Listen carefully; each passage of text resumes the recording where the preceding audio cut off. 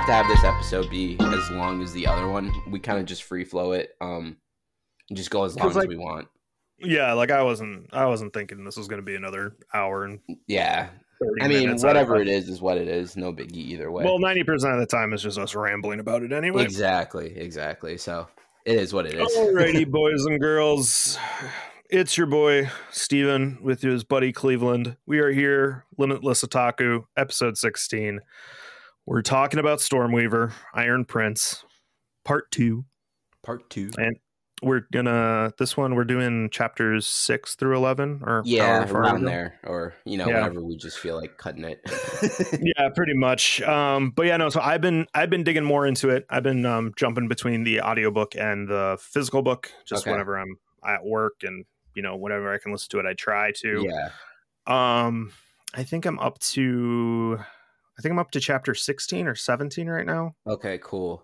I haven't gotten a lot of time to do it. I was actually quite busy over the weekend. No, and to be fair, it's a tedious read. I don't mean that in like a bad way. I just mean like it's not really something you can like half read and like expect to fully understand what's going on. Like if you're gonna read it, you have to be like you have to have your mind in the place to like focus on the material you're reading.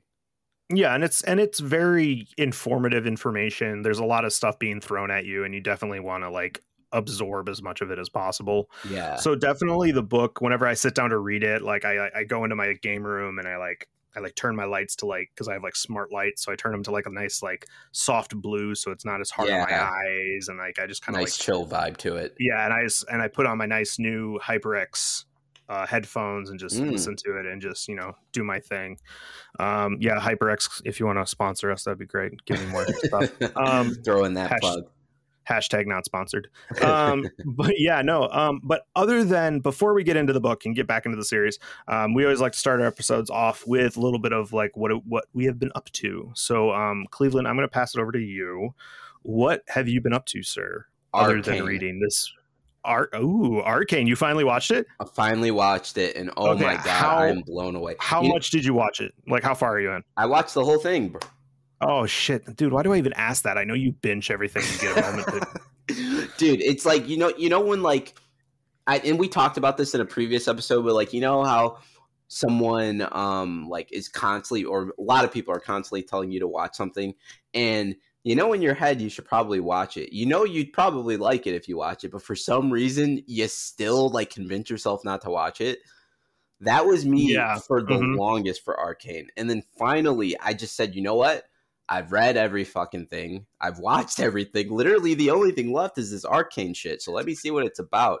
In the moment I was finished with the first episode, I was like internally like punching myself in the face. Like, why the fuck did it take me so long to get into this? Because it was mind-blowingly good. Yeah, no, like from the moment I started watching it, and like just the music alone pulled me in. Oh yeah, like that was great. My thing. I loved the music.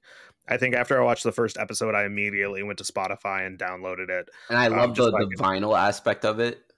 Oh, yeah. 100%. That's like my favorite thing, too. Yeah, same here. Like that shit will never go out of style. I mean, technically it'll go out of style, but it'll always remain classic in a sense. Oh, yeah. No, perfect. My big thing is the art style of that show, Arcane, is so identical to the series Dishonored. Oh, yeah, you mentioned that. Which came out a couple of years ago. Like there's 1 and 2, and then there's a couple like spin-off games of it. And I wish that they would make a Dishonored show in that same art style, because oh my god, it would be beautiful. It would be like, I think it would get a lot of traction just because of how popular that studio is. Yeah. And funny enough, I think the studio that makes that game is actually also called Arcane. Oh, really? I think I'm not 100% sure on that. I want to double check that before I like get screamed at by everyone on the internet saying I'm an idiot. Dude, but it must have been expensive as shit to produce that, though. Oh, 100%. Like that is such a massive undertaking of a show. And I'd wonder what like the boardroom meetings would be like. Not to like take us out of the creative space and more into like the business side of it, but like thinking about it like as like I don't know, I'm assuming this is like a Western studio. Maybe it's not. But if it is, like releasing any anime in America is risky just because it just doesn't have the same it doesn't have the same kind of appeal as it does in, you know, more like Eastern territories. Like you hear about fucking Japan literally like their animes conquering their box office, like Jujutsu Kaisen, Demon Slayer, like literally own their box offices. Like it's a lot harder to get that with the US. So I always wonder, like in the board meetings where they're like, yo, we got like a new show coming out on Netflix, or we want it to be released on Netflix, and it's going to be a shitload to make. Like, what point did like the move, like the money movers and like the guys who like, you know, make the final decisions, at what point were they like, dude, this project is fire, it's worth all the money we're putting into it, we know it's going to be a hit? Like, I wonder, did they ever have that in the process, or was it always kind of like a crapshoot? Like, maybe they'll love it, maybe they'll fucking hate it, let's just fucking do it. Well, I think the big thing that probably pushed them to do it was the fact that it's all based off of League of Legends, which has its own cult following, like people who just play League of Legends and nothing else. Like even watching this show has made me consider playing League of Legends, but then I realized I would probably be destroyed at it and I would be called a noob and an idiot. But I think that was another big aspect of it, was taking the characters that people know from those video games and bringing it to an actual platform where they could tell the full tale and the story of each character. I think was, for some of them, was probably a no-brainer, but some other people, they probably had to really kind of twist their arm to make them see the light at that point. Right. I think Silcon was one of them who isn't in the original League of Legends. Yeah, I'm not 100% sure on all the different characters. But man, that dude is oh my god. I told you about this earlier, Steven. Like, I fell in love with this dude. When they first introduced him, I thought he was just gonna be like just like another boring, like one-dimensional villain. He'll probably be killed off after like the 3rd or 4th episode. But when he had that confrontation with Vander, when he gives like that epic speech where he's like, "We had a vision, Vander. A dream of freedom, like the nation of Zon." Like when he went on that like tangent, I was like, dude, this motherfucker is legit. Like, yeah, it's like one of those guys who's like so crazy that if you actually like listen to his ideals, you're like, I agree with you, but the avenue in which you're taking, I don't agree with. Exactly, dude. And that's what it was with him, is like from that moment on, I was like, okay, I know he's a villain, but as weird as it sounds, I know his heart is in the right place. He's just like gotten past the point of caring to where like he'll do whatever he needs to accomplish his goals. Like he's done with the part of like trying to stay above board while accomplishing his goals. He understands, like, if I need to get shit done, it's not going to be pretty, and I don't give a fuck. I'm going to do whatever I need to do to get it done. Yep, exactly. Because he had his own agenda, but and just his speeches, dude. Oh, his rants were amazing, and just how like it made everyone in the room uncomfortable. Yeah, like everyone would like knew he was like this like kind of like mentally twisted character. Yeah, and he will do anything to achieve his goal. And like if you cross him, he will not hesitate to take you out. Like if you're in his way, he will clear you from his path in any way possible. Dude, like the scene when he like brought out the gas mask and like he brought out the gas and he's like, you've forgotten what the air feels like. I'm like, oh, fuck. He's like, and like he's just sitting there staring at the dude like choking on this air that he grew up in. Mm-hmm. And he's like, it's like I think he said something like, I can't believe how weak you've become with so much power or something like that. It's just like a phenomenal moment of just him asserting his power over him like that and just being like, now you know who's actually in charge of this, dude. And even the one scene, I thought it was such an excellent it was just like so masterfully executed. The scene when like they're trying to like kill him again, like these fucking idiots, they didn't learn their lesson the first time, but like the second time they try to kill him again, like they corner him in like his room or whatever, and his number one subordinate is behind him, and it seems like she's gonna stab him. And then when she slices the other dude's head off instead, when you look at Silcon's face, he's actually shocked. Like, he really thought for a chance she might have killed him. Yeah, no, he definitely felt like for a minute that things were actually going to go badly for him. Yeah. Because he just felt the tension in the room, and he was just like, oh, this is the end of me. Like, I'm going to do my, like, last speech to see if I can convince these people not to do it. But, you know, he'll never know. But and the crazy, and what I thought with that, you know, kind of went without saying, and it's probably something they probably will never admit, but at least for me watching it, in those later episodes when he is like when they're getting closer and closer to turning on him, and you can kind of tell his life is a little bit more in jeopardy than it was before, and he realizes this, when you see the look of like desperation and like fear in his face, it's not out of like concern for him. You can tell it's like, I finally now have someone that I consider my own child, and if I go, what's going to happen to them? Yeah, exactly. And like, speaking of that child, Jinx was my favorite character in the entire series. Love her. Like, she, like, it just shows what happens if you grow up around this person and also have your own baggage that you're dealing with mentally. Yeah. And how much is with as much as she had, and if you don't manage it and take care of it, you can see how much it can corrupt your way of looking at the world, and how to like actually how you can also be manipulated at the same time. But yeah, no, I thought that entire series was amazing, and I cannot wait for the next season to come out. Seriously, I mean, what happened to Silcone at the end, man? I'm still not over it. Yeah, no, you're gonna need like at least a good like week or two to get over that. I gotta like, tell you, for me, I was choking up at that point too. In terms of anime villains, like for season 1, like because the season 1 villains are often not like the biggest or the baddest. But like as a season 1 anime villain, he is one of the best I've seen in a very long time, in like recent memory that I can think of. Like the ones that I would say that are better than him are ones where it's like they last way longer than season 1. But for a season 1 only villain, he's as good as it gets. Oh yeah, no, like I just like from beginning to end, like I would love like an entire like just like mini series of his backstory. Yeah, and to see what happened between him and Vander that like caused the rift. Yeah. So like it's just there's just so much in that world, and like this is where it brings me back to like if I played League of Legends, would I learn any more from this? Yeah, that's a good point. Part of me doubts it because I think I don't really know the main core of the game, but like it's like tempting enough to be like, well, maybe I'll check it out. Nah, maybe not. Nah, maybe I will. Yeah, maybe not. It's like I keep going back and forth on it. But other than Arcane, what else have you been up to? I started a new story called Duke Pendragon. It's a manhwa and a light novel. I'm caught up with the manhwa, so now I'm reading the light novel. It's essentially about someone who was an illegitimate son of like a knight of like a royal house, and his family gets framed. His parents, like his dad and his brother, get framed, and so like they get murdered in front of him, and the only way that he gets out of it is they give him a choice. They say like, we can execute you right now for like the treason, which is bullshit. It wasn't actually treason. They were framed, but they're like, you can get out of it. Like, we can just kill you now, or you can serve, I think it's like 10 years in what they call the demonic army, which is like hell on earth. Like literally just like the worst army corps like you can possibly join, because like they're literally fighting monsters every day.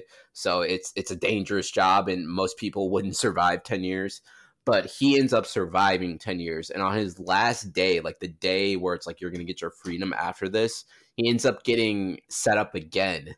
But this time when he gets set up, it's not just him, it's him and what appears to be a lord from like one of the strongest noble families, which is the Pendragon family. And I won't go into too many details, but basically some weird fucked up shit happens where like he gets reincarnated into the body of the Pendragon son who was also being framed with him. And the Pendragon son was like really weak, really wimpy. He like wasn't going to be a good lord. And so because of like the weakness of that leader, and the duchy, which is like the Pendragon duchy, like not having a strong leader, their power started to decline over the years. And so like they have all these enemies, trying to take advantage of it and shit. And so when he gets reincarnated, this is pretty much like an ultimate soldier, and he has regeneration abilities too. So he's kind of like an immortal. Okay. So like this badass soldier who's been in the meanest, toughest army for the past 10 years and has somehow survived, has now been reincarnated into the head of the Pendragon's family's body. So like, all the wealth and power in the world with the actual skill set to get shit done now. So you can just imagine what type of OP character this dude becomes.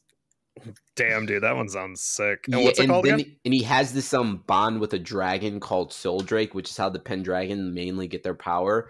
And the previous Pendragon, like before he reincarnated into his body, he was too weak. He couldn't form a bond with Soul Drake, which is why the Pendragon family started to lose so much of their power, because a lot of their power came from the dragon. And so when he couldn't form a bond with the dragon because he was too weak, it made them even weaker. So our new main character, who reincarnates into his body, he forms the bond with the dragon, and they have something that's called like a soul companionship, which is like a really cool topic they explore, because it's deeper than love. It's deeper than friendship. It's literally like the companion of your soul. So it's like, regardless of like your parents, your siblings, your significant others, even your children, like no one will ever be closer to you than your soul companion. So it's like a really cool thing where he's like exploring relationships and family dynamics, all the while us, the reader, know like regardless of what happens in his life, there will be no existence that this character holds closer or more dear to him than his soul companion, which is his dragon Soul Drake. So like now it's kind of just taking us through like their adventures and figuring shit out that way. Gotcha. And then what was the title of that one again? Duke Pendragon. Duke Pendragon. That's a cool name. Yeah. And then the only other thing I'll give a brief shout out to is I recently just started that new Netflix mystery series. It's called what's the name of it? This is gonna bug me. It's something 81. I've heard of it. Like I've heard it in other shows I've watched. I gotta look it up because this is gonna bug me. Archive 81. That's what it's called. And dude, it has been trippy. I've only watched the first 2 episodes so far, and it's fucking trippy, dude. I won't even go into spoilers. Just anyone who's looking for a good like modern day murder mystery that's like really new, hit this up because this shit is mind blowing. I'll definitely have to check out both of those. Oh yeah, I've heard Archive 81, but I didn't know what it was. Yeah, it's freaky, dude. It's like this guy who he's like his job is to burn like cassettes, like old VH1 or VHS like cassettes and shit. Yeah, he restores them to their previous version so that in modern, like in today's like world, like you could still watch it if you wanted to. And so he gets hired by like this really shady dude to restore like an entire like mansion worth of like old cassettes that burned down in an old apartment fire. And as he's bringing them back to their former form and like listening and watching like all this shit, he's finding like this mystery unfold that involves like the person who originally took all the recordings in the 90s. It follows her and her journey, and she uncovers like a secret demonic cult. Oh, sweet. Oh yeah, I had to tell you that part, Steven, because I know how you are with scary movies. So yep. Mm-hmm. That sounds like fun. That's what I watch during the daytime when the ghosts can't get me. I'm not gonna lie, even I've watched it during the day because I tried to watch it at night the other day, and I was just like, I mean, I could watch it, but it'd be a lot easier if I wasn't alone. Exactly. That's when you hold your cat close to you and say, "Protect me from the demons." Nah, my cat would be like, "Bro, who the fuck you holding like that? Get the fuck off me! Get away from me! I don't like you." It's kind of like what my cat's like. Unless my cat is cold, then he'll come cuddle with me, and I'll be like, "No, you don't get to be nice to me now that you're cold." But Steven, what have you been kind of getting into? So my big thing. So I've been going into Iron Prince more. I've also been slowly making my way through Cowboy Bebop. Okay. I forgot that series was so long. For some reason, I only thought it was like 15 or 16 episodes. It's like 25 episodes long. But each episode's like 30 minutes, so it's not horrible. But so I've been going through that one, having a lot of weird flashbacks to like when I watched it in high school. So that's a fun memory lane I've been going down. But there's so many times that I keep thinking I know which direction the show is going, and then it makes just like a hard left turn, and I was like, oh yeah, I forgot about the story arc. Oh yeah, I forgot about that too. Oh, I forgot about that too. Okay. Yeah. So it's kind of nice to go down memory lane again and rewatch Cowboy Bebop.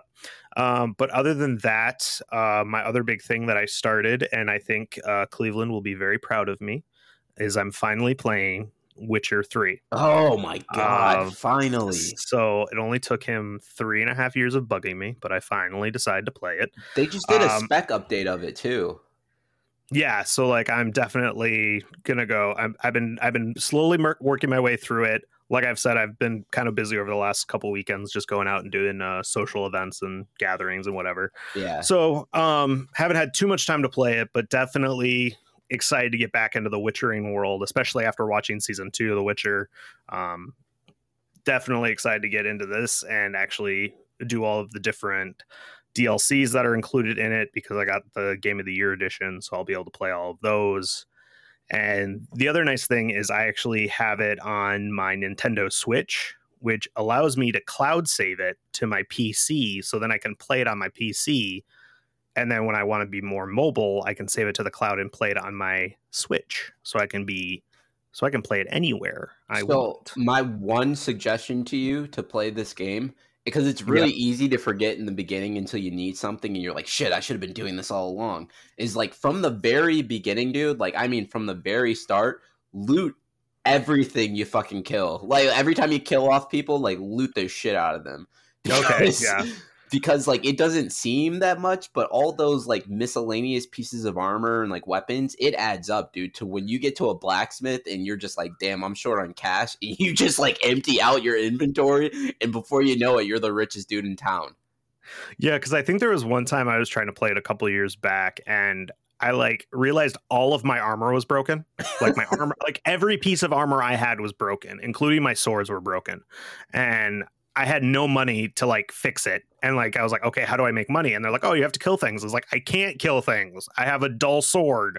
Right. And so like I would try to go fight things, and I swear I would have to hit it like 100 times to get like half of its health down. And I was like, this is, and I just got so frustrated. I was like, I'm done with this. I'm done. I'm gonna put this down and maybe come back to it at another time. Yeah, dude. When you like that, yeah, that's my advice. Like loot everything, because like that shit will add up and you'll need it to get cash. But then also, the other thing, okay, so 3 things. That was the first thing. Second thing is, when you get to a certain level, like when you get to a level where like you're not worried about like regular armor, you're worried about like legendary class armor. Let me know, dude, because there's like a whole thing you gotta do to find like this sick like Witcher exclusive armor, and you gotta go like all around these confusing ass places. But I've done it like 1,000 times. I know exactly where to go, but like if you don't know where to go, you'll never find it.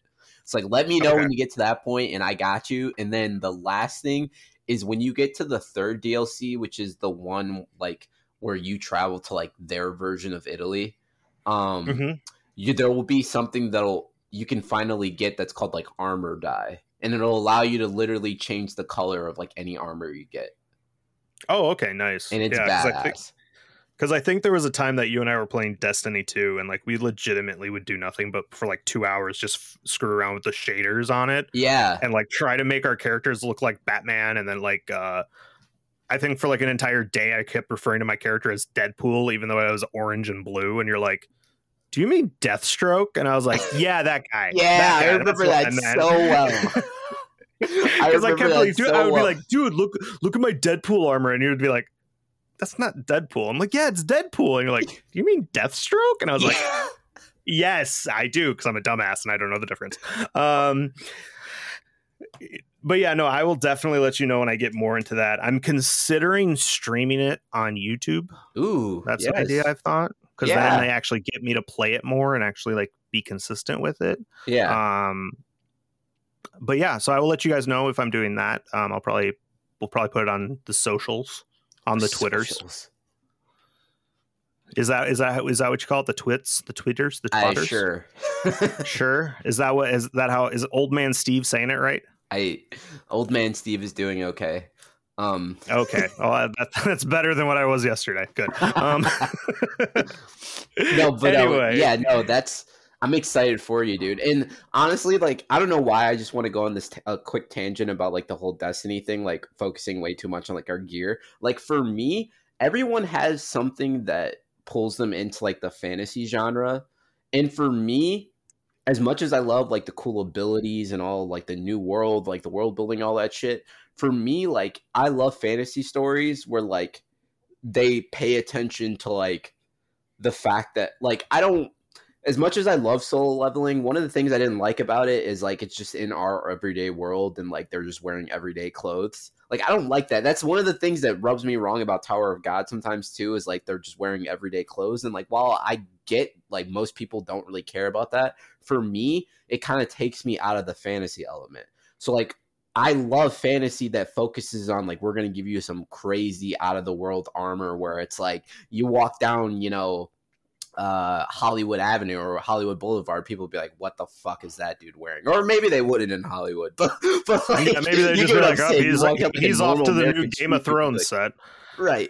People be like, "What the fuck is that?" Like that's what I want to see in my fantasy stories. So like that's why like when we're playing like Destiny or something, I focus so much on that because I'm so pulled into like the distinct look that it's giving it. Yeah, no, 100%. And I think one thing we need to talk about solo leveling in another episode, but I think what would be really cool is if in solo leveling they would look like in their normal clothes in like the everyday world, but the moment they went into a dungeon is when they would transform into like their actual gear and shit. Oh yeah, for sure. I'm like I think that would be a lot cooler to the MC. No, yeah, no, I know what you mean by the MC, but I just think like that would be kind of a cool transition, so you knew when they were in. Oh yeah, kind of like the story we're about to talk about now, Stormweaver, with like the whole call and you know what's the other? There's call and then there's I forgot what the other command is. It's recall, isn't it? This is bothering me. Isn't it recall? Recall, yeah, there it is. See, you said it like 3 times, but yeah. I couldn't hear you. No, sorry. No, you're good. No, yeah, because it's. But yeah, anyway, so let us continue our adventures with Soul Reaver, Stormweaver. Soul Reaver's a video. That's like a game from the 80s. Sounds like a cool name though. It does. I think the box art was actually really sick too. Anyway, in Stormweaver, which is what we're talking about, where we left off was Ray had the lovely conversation with the Mind, which I love that scene so much. Yeah. And so from there, I think from there it kind of goes into like, I want to say from chapter 6 to 11 is kind of like a montage phase, I think, from when I was like rereading it, because it's more or less a build up to when he actually gets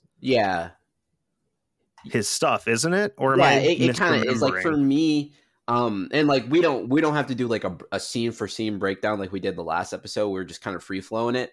Like in terms of like the elements that we liked. For me, like this kind of mini arc or whatever, what stood out to me was you kind of you verify the fact that both Ray and Viv get CADs. You find out a little bit more about like how the CADs kind of operate. Like because Viv is the first one, because it like they meet up after they've had their meetings with the Mind or whatever, and it's kind of funny because they're both like low key fucked up in the head from it. Yeah, because like the entire time they're just trying to mentally like comprehend what they just went through, but they were also told don't talk about this. Yeah, and so it's like, how do I mentally process what I just went through, but then not talk about it? Right. So then then they go to like the next phase, which is like they've officially passed the exam, but we find out very quickly that like passing the exam doesn't necessarily mean you're going to get a CAD. Which goes to show like how much it means to get a CAD and like how special of a candidate you actually have to be to get one. And one of the things that stuck out to me was how like when they get to like the next stage where like they're gonna list out the names of the people who are getting CADs, the one of the commanding officers is like, he's like, if you don't get a CAD, refrain from like voicing your complaint until after everyone else has been selected. And then he also talks about how even though they're not getting a CAD, the very fact that they got to the stage that they're at means that even if they don't get a CAD, there's still going to be like a plethora of career opportunities for them in the military. And I thought that was so cool. And it goes to show like how hard this process is, where it's like, even if you don't get a CAD, the fact that you've come close to getting a CAD means you're that stellar of a candidate that like you'll have plenty of jobs for you in the military. Yeah, and the other thing that they always mention while he was going through that entire speech about it is he's like, if you don't get a CAD, look back on your test and see what you can do to potentially adjust your, like, something you can do to fix it, so that way the next time you come back to retake the test, you may pass it. But the thing is no one ever comes back to retake it, Right? because they kind of already have made their decision, and they're like, we don't need like a second runner up to this program. If you didn't make it the first time, you're done. Yeah. So like, that's why, like, during the entire scene where Raiden was being told that you didn't pass this, you didn't do the physical, you weren't physical enough to pass, he was just like legitimately breaking down, because like the guy was trying to be like, well, maybe you can do this and retake it and redo this, and then maybe work on your physical strength, and then maybe when you come back and retake it, like, Ray wasn't even considering that. He's like, this is a one and done deal. Like, there's no coming back to retake this test, because no one ever passes it the second time either. And so that kind of just shows you how strict it is, and how, I guess, how well the military should be, because they're only taking the best of the best from this point forward. And what I love about it too is I love how it emphasizes, like, over and over again, it emphasizes like the fact that, like, bro, you're not at some like random public safe space, you know, sit around a campfire sing Kumbaya college, like liberal arts college, bro. You're in the fucking military. What we say goes. Like, yeah, like this is pretty much like if everybody wanted to go to West Point. Right. And that was the only dream, is everybody wanted into West Point. But like, I love how, because one of the things, and we know this, Steven, we were young college students once, is like, one of the like the hardest things about teaching college students is like, we think we fucking know everything. Like, you can't tell us shit. You know what I mean? It's like, it's 100%. It's very easy for kids to go on their own like rant, speaking over like the authority or like the teacher or counselor or whatever, and like trying to like explain why things should go the way they want. And what I love about this is every time you see a hint of that, they shut it down quickly. Like, bro, I don't know where the fuck you think you are, but you're in the fucking military right now. Shut the fuck up and listen to what I'm telling you. Like, yeah, and like, even like these people complaining about Ward getting the CAD, and the other officer just like destroys him. And he pretty much says, I know who you are. I know your family. I know your aunt works in this department. I know your brother works in this department, and your mother, who works in this department, would be very upset to hear that her like son is acting up in this way to make a public forum for his failure. Yeah. And I'm sure she'll be very displeased, and your aunt will be even more offended, and just completely destroys this kid at the molecular level. And I love how he says it too. Like, that's one of the things that's kind of like lost in our generation, where like kids can like say whatever the fuck they want without consequences. Mm-hmm. Is like, you lose like the creativity of a roast, you know, like people think like these days to roast someone, you just gotta like swear a lot and say a bunch of like fucked up shit about them. It's like, no, like, this officer just destroyed this dude's life in a way I don't see anyone, like, you see very few people get verbally destroyed, and he didn't utter a single curse word. Like, the part when he's like, you'll have to explain to your aunt like why her nephew came in here and was acting like a complete utter fool of himself. Like, I'm like, and like, fuck, he's going in on him. And that entire rant, I just pictured the kid just slowly lowering himself back into the seat with every with every hint of, at the end of every sentence that the sergeant was saying, just him slowly lowering himself back into the chair and shutting up, because he knew he was being like completely owned at that moment. Right. I just that scene alone I thought was hilarious. Yeah. But then like the big surprise of this whole scene, I think, was like, because once you get your CAD, they announce what rank you are right off the bat. Yeah. There's no hiding this. Like, they're just like, you summit, like they do the call and they bring it out and they tell you, like, everyone can look at you and they can like look at your specs pretty much, and they know what rank you are. And I think everyone who got a CAD that day had like D or better. Or yeah, because the average is D4. Viv was 2 above the average at D6, and then there was one other Saber who got a D7, but like those are Yeah. considered exceptional. Everything else Yeah. is like D0, anywhere between like D0 and D7 is what everyone's expecting to get.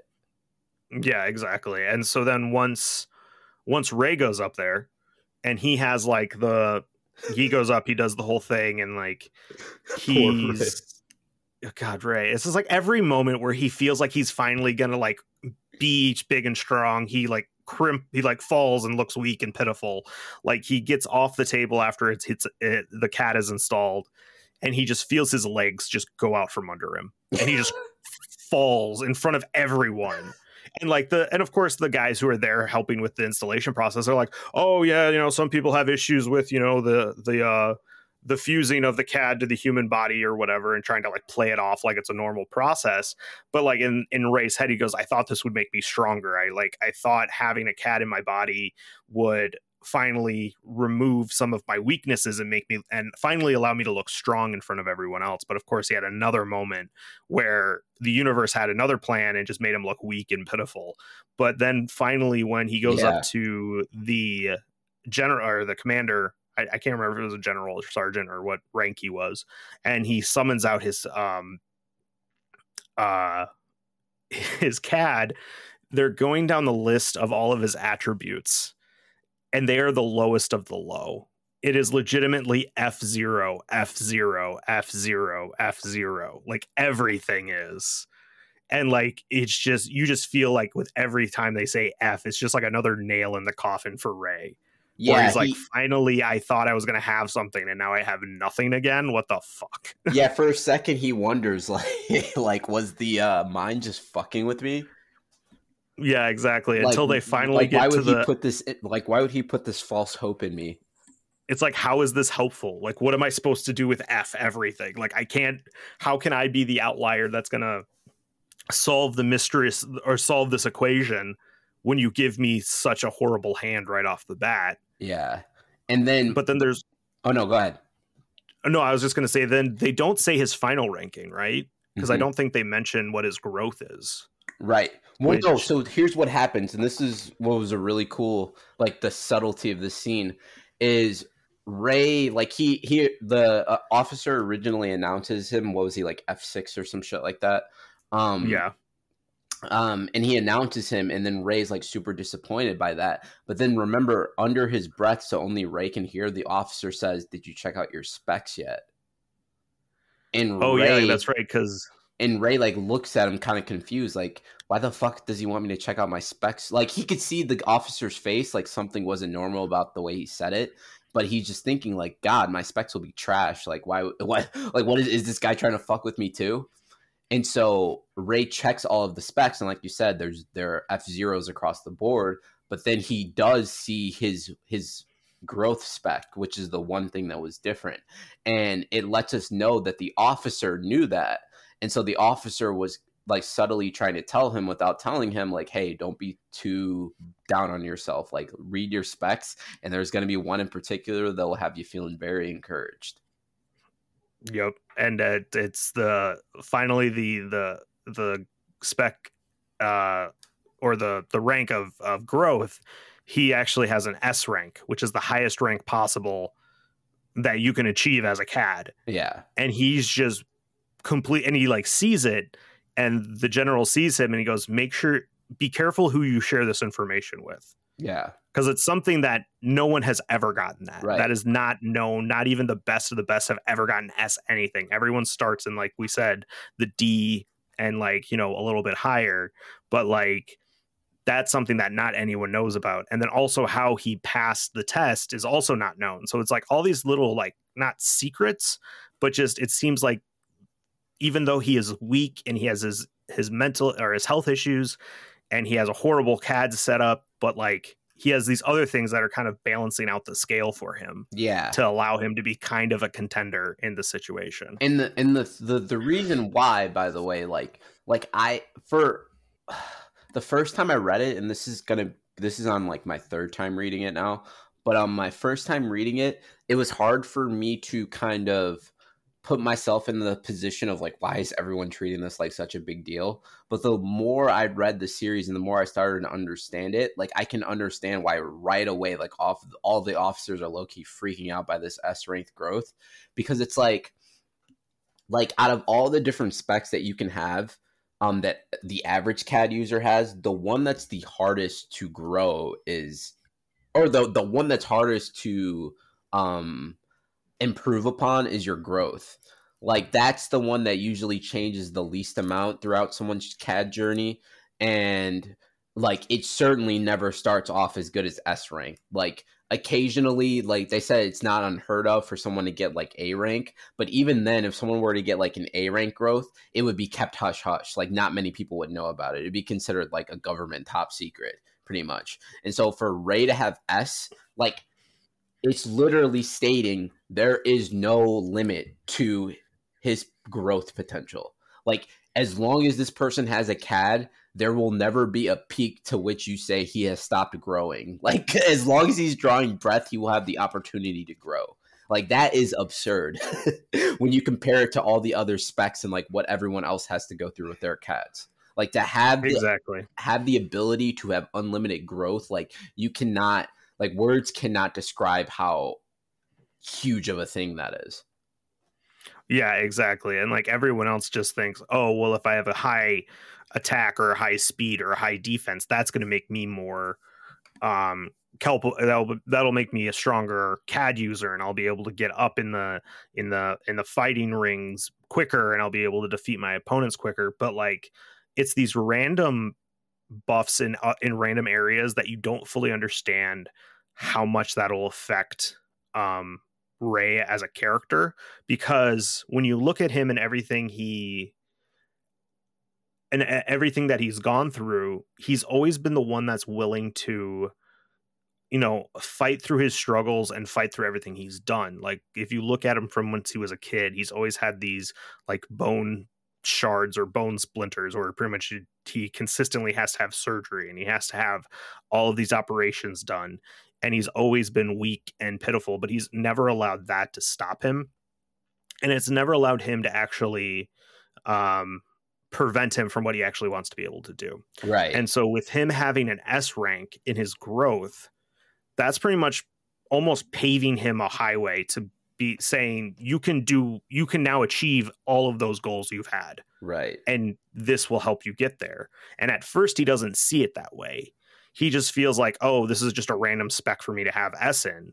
Yeah. But in the future chapters, we're going to see how that S ranking actually does change his way of looking at a lot of things in his life. Yeah. And from the mind, you can understand the mind's thought process from like an experimental angle. Because what's the thing that Ray keeps talking about? Like the mind wants him to be his guinea pig.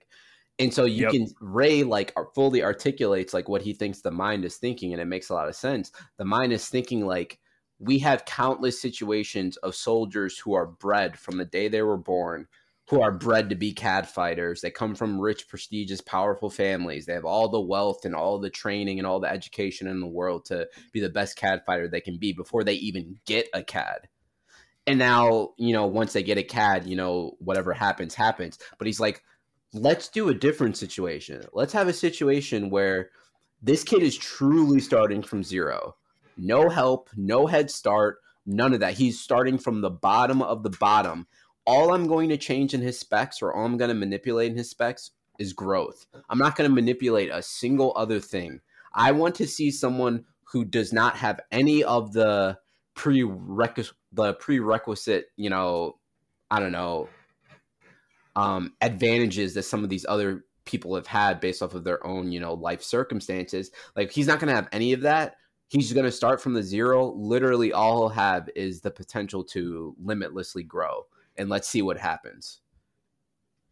Yep, exactly. And then also with these like rich, prestigious families, they have tutors which will help them train after they received their CAD to then level up them even faster. But Ray doesn't have that access. And so his big goal in getting his CAD is he wants to go to Galen's institute, which is like him and Viv have the exact same dream of wanting to go to Galen's. And once he hears his rank of F, he's like, I'm not going to get into Galen's because without being able to get into Galen's, then you can't get access to the training systems or the different like courses that he could do on his own to help grow his stats. And so first he gets his CAD and he's like, yes, I can now go to the school I want to go to. He gets his CAD and then he finds out his ranking, and then he plummets back down to being like, well, now I can't go to Galen's because they only accept like a D6 or higher, and like, how would I ever get in? And so that's kind of been the new struggle, where now he's trying to fight his own self-doubt of being like, they won't accept me because I don't have the right CAD ranking. Right. And so like, I'll just have to end up in like some back alley, transport driver, and that's all I'll ever be able to do. Yeah. And like you said, to your point about Ray, it's like every time he thinks he has something to be excited about, like something else just comes crashing down on him to like fuck with his confidence. And it's like it reminds me of, Stephen, when we first started like our old job, how we used to talk about like how like we could have 10 calls in a row that makes us feel like we know what the fuck we're doing, and we just have that one call where it's like, all right, I'm getting fired today. Yep. It's like, I honestly felt like that job just every other day. I felt like there was just like an invisible ghost being like, okay, he's feeling good, now smack him in the face. Because like, it's just, I would get off the phone or you would get off the phone and we would just look at each other and be like, I'm fired, I'm done. Yeah. Just so like, fire me now. I feel like Ray's life is like constantly that, like every time like there's that angel on his shoulder that's like giving him confidence, there's like the devil on the other side that's like, you ain't shit, bro. Exactly. And so like, it's just like, it just shows how dynamic this character is, to see how much he's gone through. And it's like, if any one of us has been in this situation, we would have given up the day we were born. Yeah. But sure enough, he's like, I'm going to become a CAD user. I'm going to go to Galen's. I'm going to go do all this other stuff. Yeah. And I'm just like, dude, I would have given up after, I would be happy enough I got into a high school. And then I would just be like, well, that's the height of my life. I'll just go on and disappear into the ether after my days of living. It's just like, it's insane how much he's actually gone through and what he's battled for. And it just seems like his battle's never over. Even after he gets what he wants, there's still so many other things to do. And that's part of the reason, but that's also part of the reason why he's selected for his CAD, is because of his thought process. Like, one thing that you find out very quickly about Ray, and like you find out in these early chapters too, is like, he doesn't just want to be like good enough. Like, he's that rare person. He's that rare character where it's like, because you know how some people, when they come from like modest means, they have modest expectations. Like, that's not Raiden. Like, he comes from modest means, but he wants it all. He wants everything. Like, he wants to get to the top of the top and then even farther higher, like even higher if possible. And so that's one of the reasons why the mine is like, this guy has what it takes to be a legendary CAD fighter, because it's not just about, what specs he might get or the potential of his physical attributes. It's also about his cognition. Like, his mental aspect is so much different than like the average CAD user, that like he has the mental fortitude to really push himself to the top. Yeah, exactly. And so like, even after him getting his CAD, he like goes back to Viv, and like, he's just like, I'm not gonna apply to Galen's. Like, there's no point. I'll be rejected within a second of them reviewing my resume. And Viv is sitting there being like, no, still apply. Like, you have to apply. If you don't apply, I won't apply. And like, it's kind of like they made this promise to each other that like, no matter what, they're gonna go to Galen's, and if they don't, then neither one is. And so like, he eventually, begrudgingly submits his, application, but he has no belief that he's going to go to it. Mm-hmm. And I think one of my favorite scenes, and there's like, I think like a whole chapter of like them discussing like the actual board, like the committee that decides who goes into Galen's, and like, they're looking for the best of the best people who have a D6 rank or higher. And like, there's that whole chapter. But then my favorite moment was when Ray actually gets offered to go to the school. Like, he's given his acceptance letter. Mm-hmm. But of course, since he's still working to pay off his dues for school, he's signed up as a custodian and whatever. And so he's working, and lo and behold, who should be there but Lee, his his best friend Lee God, what a and his prick. and his little goons are there, and they're like, you know, they were like giving him a hard time, being like, you have no purpose to have a CAD. You're you know, a worthless pile of shit, whatever. And so pretty much the entire time he was trying to get Ray to swing at him so he could, you know, say he was doing self-defense or whatever. So he's trying to make him use his CAD, but you know, Ray, being the smart guy, knew that, you know, that's illegal and he could get it taken away from him, so he's not going to do it. And so like he's sitting there getting, you know, pestered by Lee, and lo and behold, but who should come in but the officer who's presenting him with his acceptance letter. Mm-hmm. And this the person who gives him his acceptance letter tells him that, you know, oh, you've been accepted into Galen's, yada yada yada, and then quickly like turns to be on the side of Ray and explains to this guy, like to Lee and his little goons, about how, you know, oh, you know, using your CAD outside of registered areas is a felony, but with me being in the military of my rank, those rules are slightly, I forget. I think she says like they can slightly bend in my favor, and so I'm allowed to use them when I want. She's got some wiggle room. She's got wiggle room with those rules, and so like she's pretty much saying, it's like, if you want to fight somebody, I'll fight you, right? And so obviously these guys quickly, like, you know, stand like, no, we don't want that smoke. No, because like we can't take on an actual user, right. And so like they quickly like escort, like run away, and, you know, have their tail between their legs, and, you know, the officer, you know, is chuckling to himself and quickly realizes, oh, I need to still look professional and leave. But I thought that scene was amazing. Because Ray knew, and again, it shows. Remember what I said last episode about Raiden being like a remarkably perceptive individual.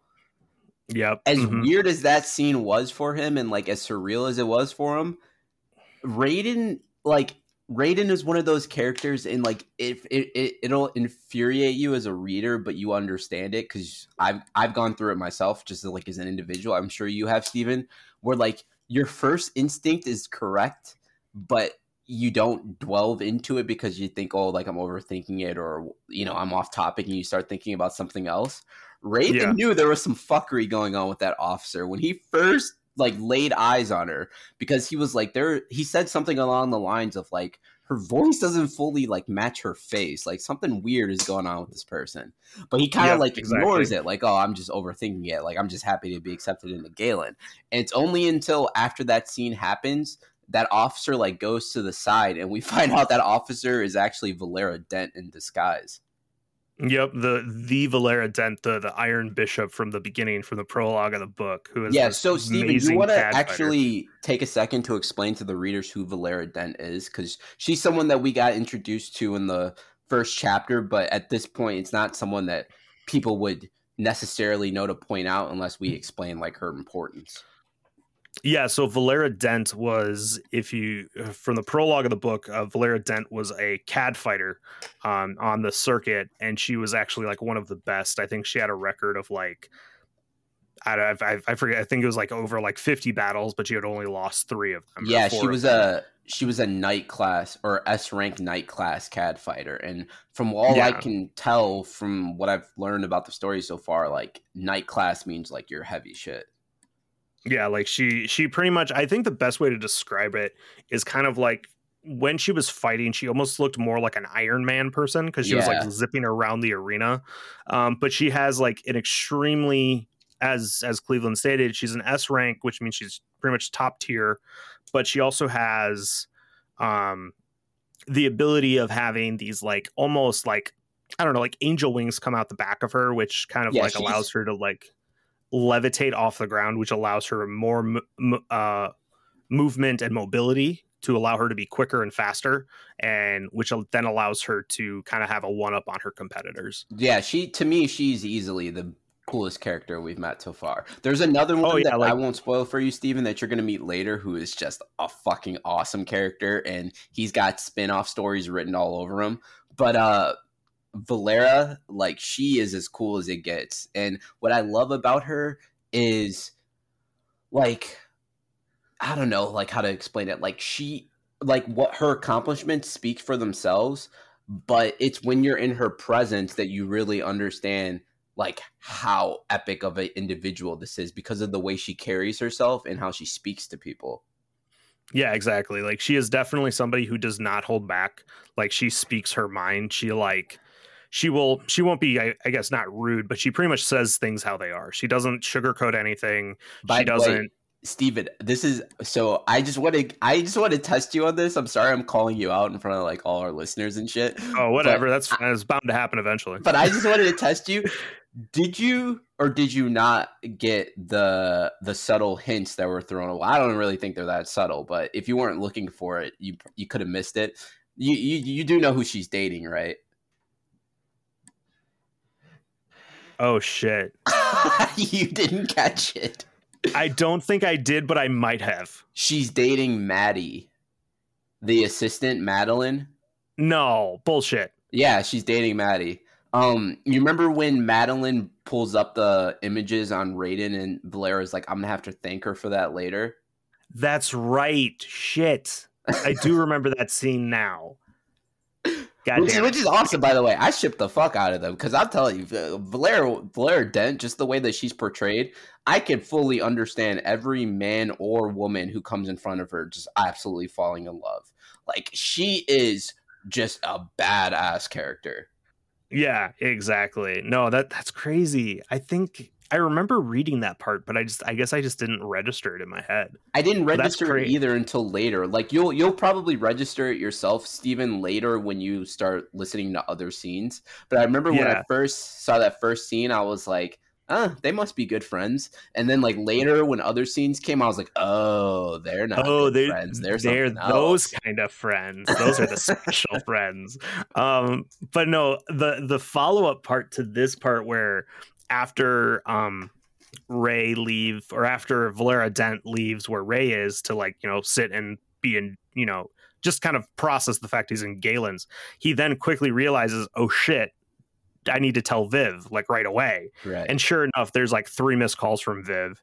And so he calls Viv, and like Viv is like freaking out saying, oh my God, I got in, like they were just here. They just gave me the thing. And like, she's just like, rambling.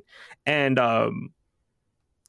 then like Ray says something of like, yeah, no, the officer was really nice. She was kind of pretty too. And she was like, yeah, no, the officer was great. She's like she was really pretty. And then like she just slowly trails off. Yeah.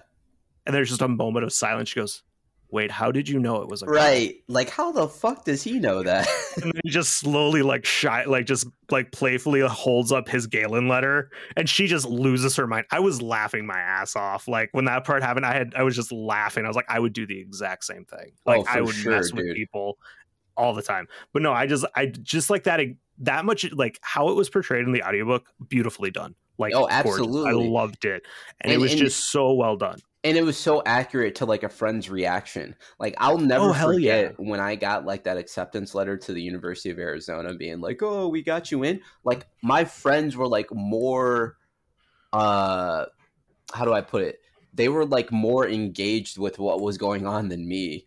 Like they're like, let me see the letter, let me see it. And they're reading it like it's them, and I'm like, yo, give me my shit back. Like, yeah. You know, those are your true friends when they are your freaking hype squad, and they're just like sitting there like being like, oh yeah, my dude's going to freaking Arizona, motherfucker. Right, exactly, dude, is crazy. But like, I thought that it did a really good job of showing that. And also, before I forget, I just want to, just in case people think we might be like jumping a little too quickly, we briefly touched on it, but I just want to give a quick kind of main talking points of what happened in the previous chapter, or what happened before like the whole Galen thing.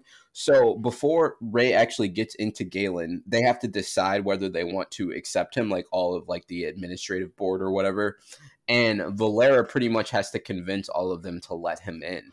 And I thought what was really cool, and honestly, one of the most well-done scenes in that book, even though there are several well-done scenes, but one of my favorite is how Valera, like, I won't go through, like, the details, but she pretty much thinks of every possible reason to, like, bring Ward or bring Ray into Galen, and eventually she convinces them, but there was one trump card that she left off. that she never mentions. She mentions it to herself, like, "Oh, I convinced them I didn't even have to use this final trump card." And what the trump card was, and what would have made everyone except Raiden by default, is next to his like assignment or like his status, there's a note that comes from headquarters, which is pretty much means it's coming from the mine itself, and it's next to him, and it labels him as top priority. Yep, exactly. And I just like, I love that scene because like everyone that's there, they're like going through like all the different students, and they always keep like kind of looking over at Valera. Yeah, because they're like, she's gonna say something, right? She's way too quiet right now, and it's like, why is she sitting? And then once Ray pops up, she just kind of like sits up in her chair, and they're all like, God damn it, this one's gonna be a fight. And so and just like her just like laying out those like reasons, like, well, what about this, and what about this, and what about this, just like laying out those trump cards and just being like proving all of her points. And they're like, fine, we'll let him in. And she's like, oh, I guess I'll hold on to this one. Right. Like, I thought that was such like a chess move that never had to be made. Yeah, it just shows how well prepared she was for this entire meeting. And it also goes to she show, didn't even like, have to try that hard. It also gives us like a fictional peek inside of what it's like to get accepted to these, you know, big time schools. Like in the real world, like I understand why she had to jump through so many hoops, and this scene explained it to us, because like this isn't some run of the mill average academy. This is arguably the greatest academy in the entire system. Yeah, exactly. Like, it's this not going to be easy getting people in. Nope, exactly. But like, and then to kind of like go forward after like Ray is like his node, I think, is updated, and he now has access to the training modules or whatever, because I don't think he got that upgrade until he actually goes to Galen. But right. So for the rest of the summer, or quote unquote summer, yeah, because they give it to him as like a reward or things he could catch up on before like school actually starts. Yeah, but like, so then for the rest of the summer, all he does is train, I think. Mm-hmm.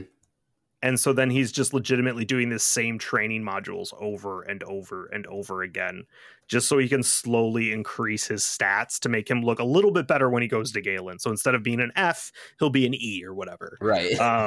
And so he's like just trying to push him up a little bit, so that way when he gets in, they're not like, oh, well, how did an F ranker get in here? Like, we only accept D or better. And so he's trying to like make him look a little bit sooner, or look a little bit better when he gets there. No, and like, to your point, Valera, like, she's already understood that like, she's followed Raiden enough to know like his work ethic and how hard he's going to work at it. So she knows that'll be more than enough time to get him somewhat up to speed. Like, she knows it won't be nearly enough to get where she like wants him, but she knows if she just gives him that, like, he's going to make the most of it. And another thing that was really cool is she actually is like keeping such a close tab on him. She notices that Ray went from like the F ranks to the E ranks. Like, yeah, like really quickly. In the amount of time it took them, like in between him applying to Galen and them deciding whether or not they were going to accept him, he had already like upped his rankings. Yeah, exactly. With no help. Yeah, like by himself. Yeah, so, like, that's definitely like shitty thing. Simulations that you were mentioning. Yeah, so it's pretty much like instead of going to college, you're going to youtube.com. Hey man, YouTube taught me how to tie a tie, so hey, you know what? YouTube is a beautiful thing, and I think everyone should utilize it. I'm not even kidding. I mean, I'm not even kidding, dude. YouTube, like, literally waking up the day before like a serious job interview, only to realize like I don't know how to tie my own fucking tie. Oh god, that's like a terrifying moment. Like, put on that YouTube video, it walked me through it. Now I'm a tie professional. Hey, there you go. As long as it wasn't a bow tie, I could have helped you. But oh like, no, I can't. Bow ties are like weird, like cloth origami. I don't understand it. I'm more Jason Bourne, less James Bond. I got you. I'm more garbage pile than sewer, really. But that's just me. Alrighty, but yeah, no, I think this is kind of a good stopping point, because this is kind of like the build up to when agreed they actually go to Galen's, which I think Galen's is kind of like its own thing. But there's one, I think, aspect of the next couple chapters that we're going to talk about that I'm really excited for. Oh, absolutely! Because I think there's a really great scene. One person in particular, I'm just going to throw it out there, because you know me, Steven. You know how I am about like people who are perceived as antagonists. I don't know why. Maybe it's because I secretly have an evil brain or something, but like I always flock towards them. And so you already know, dude, Logan Grant. I knew you were going to say freaking Logan Grant. That's my guy. I can't wait till we get introduced to him and we can talk about him, because that is my dude. I don't know. I'm more of who's Catcher. Catcher is my dude. Oh, I love Catcher. Yeah, Catcher's the man. He is just like that sweet hype. He's just that awesome hype dude who would just be like always hanging out with you. You know what I always imagine when I see Catcher is I think of like a really, really young Matthew McConaughey. I could kind of see that. I was gonna say, or like a really young Owen Wilson. No, that's actually like oh my god, oh wow, like that's all I'm gonna think now whenever because I just think of like shaggy blonde hair, you know what I mean? And to me it kind of makes me think of like actually like Shaggy from Scooby. Yeah. But more of like not a stoner, more of a surfer. Yeah, like that's just who I think of whenever he's talking. I was like, God, I just think of Shaggy. Dude, he's hilarious. Dude, there's one scene, and we'll get to it like when we talk about it more. But there's one scene, and you haven't gotten to it, Steve, and it comes up later. But I promise you, when it happens, you're gonna die of laughter. Like there's just one scene where like Catcher acts really excited about something, and Ray is like just as excited, but he tries to like play it off as cool, and Catcher like immediately calls him out on it. It's the funny, like it might be the funniest line in the entire series or the entire story so far. I can't wait for it. Awesome. Well, guys, hey, thank you for everyone who checked out our first episode on Stormweaver. Shout out to everyone on the subreddit who came over and checked it out. And also just a huge shout out to Bryce O'Connor for allowing us to kind of share some of our thoughts and our ideas about the story and what we love about it. Just, I can't wait to see what comes next in the series. So yeah. So thank you guys for checking it out. And if you do enjoy it, please feel free to reach out to us if you have any questions or ideas of things that we may have missed that you thought were actually like really cool sections of these first couple chapters so far. Yep. I couldn't say it any better myself. And so, Steve, for the next episode, just so we can give our listeners a heads up, we are going to just dive straight into part 3. Yeah, no, I think so. To be honest, like with how far, like with where we ended here, I think just going directly into the next part would be perfect. Okay, perfect. Yeah, awesome. And guys, Steven kind of mentioned it. He did a really good job mentioning it earlier, but I'll just reiterate it. This review, like they're not all going to be the same in terms of how much detail we give and like how structured we are. We're really just doing it based off of like what plot elements we really liked. And so in the first chapters 1 through 5, it was just filled with elements that like we couldn't talk enough about, whereas the 6 through 11 was more of kind of them slowly doing a little bit more world building while they get us to like the juicy parts, which is him like actually in the academy. So that's why we didn't dive into as much detail about some of the elements, just because at least for us reading, they just weren't there the way that they were for previous chapters. But don't worry, because part 3 will have a lot of those juicy tidbits back, and we'll have plenty to speak about. Yeah, exactly. Perfect. Well, yeah, and I think we ended around chapter 11, so we're probably going to do, if anyone's like following along with us and reading at the same time, I think we're just going to do the next 5 chapters. Yeah. So 11 to 16. Yep. I think. Sounds perfect. Awesome. Alrighty, guys. Well, until next time, we will see you on the next one. All right. See you guys.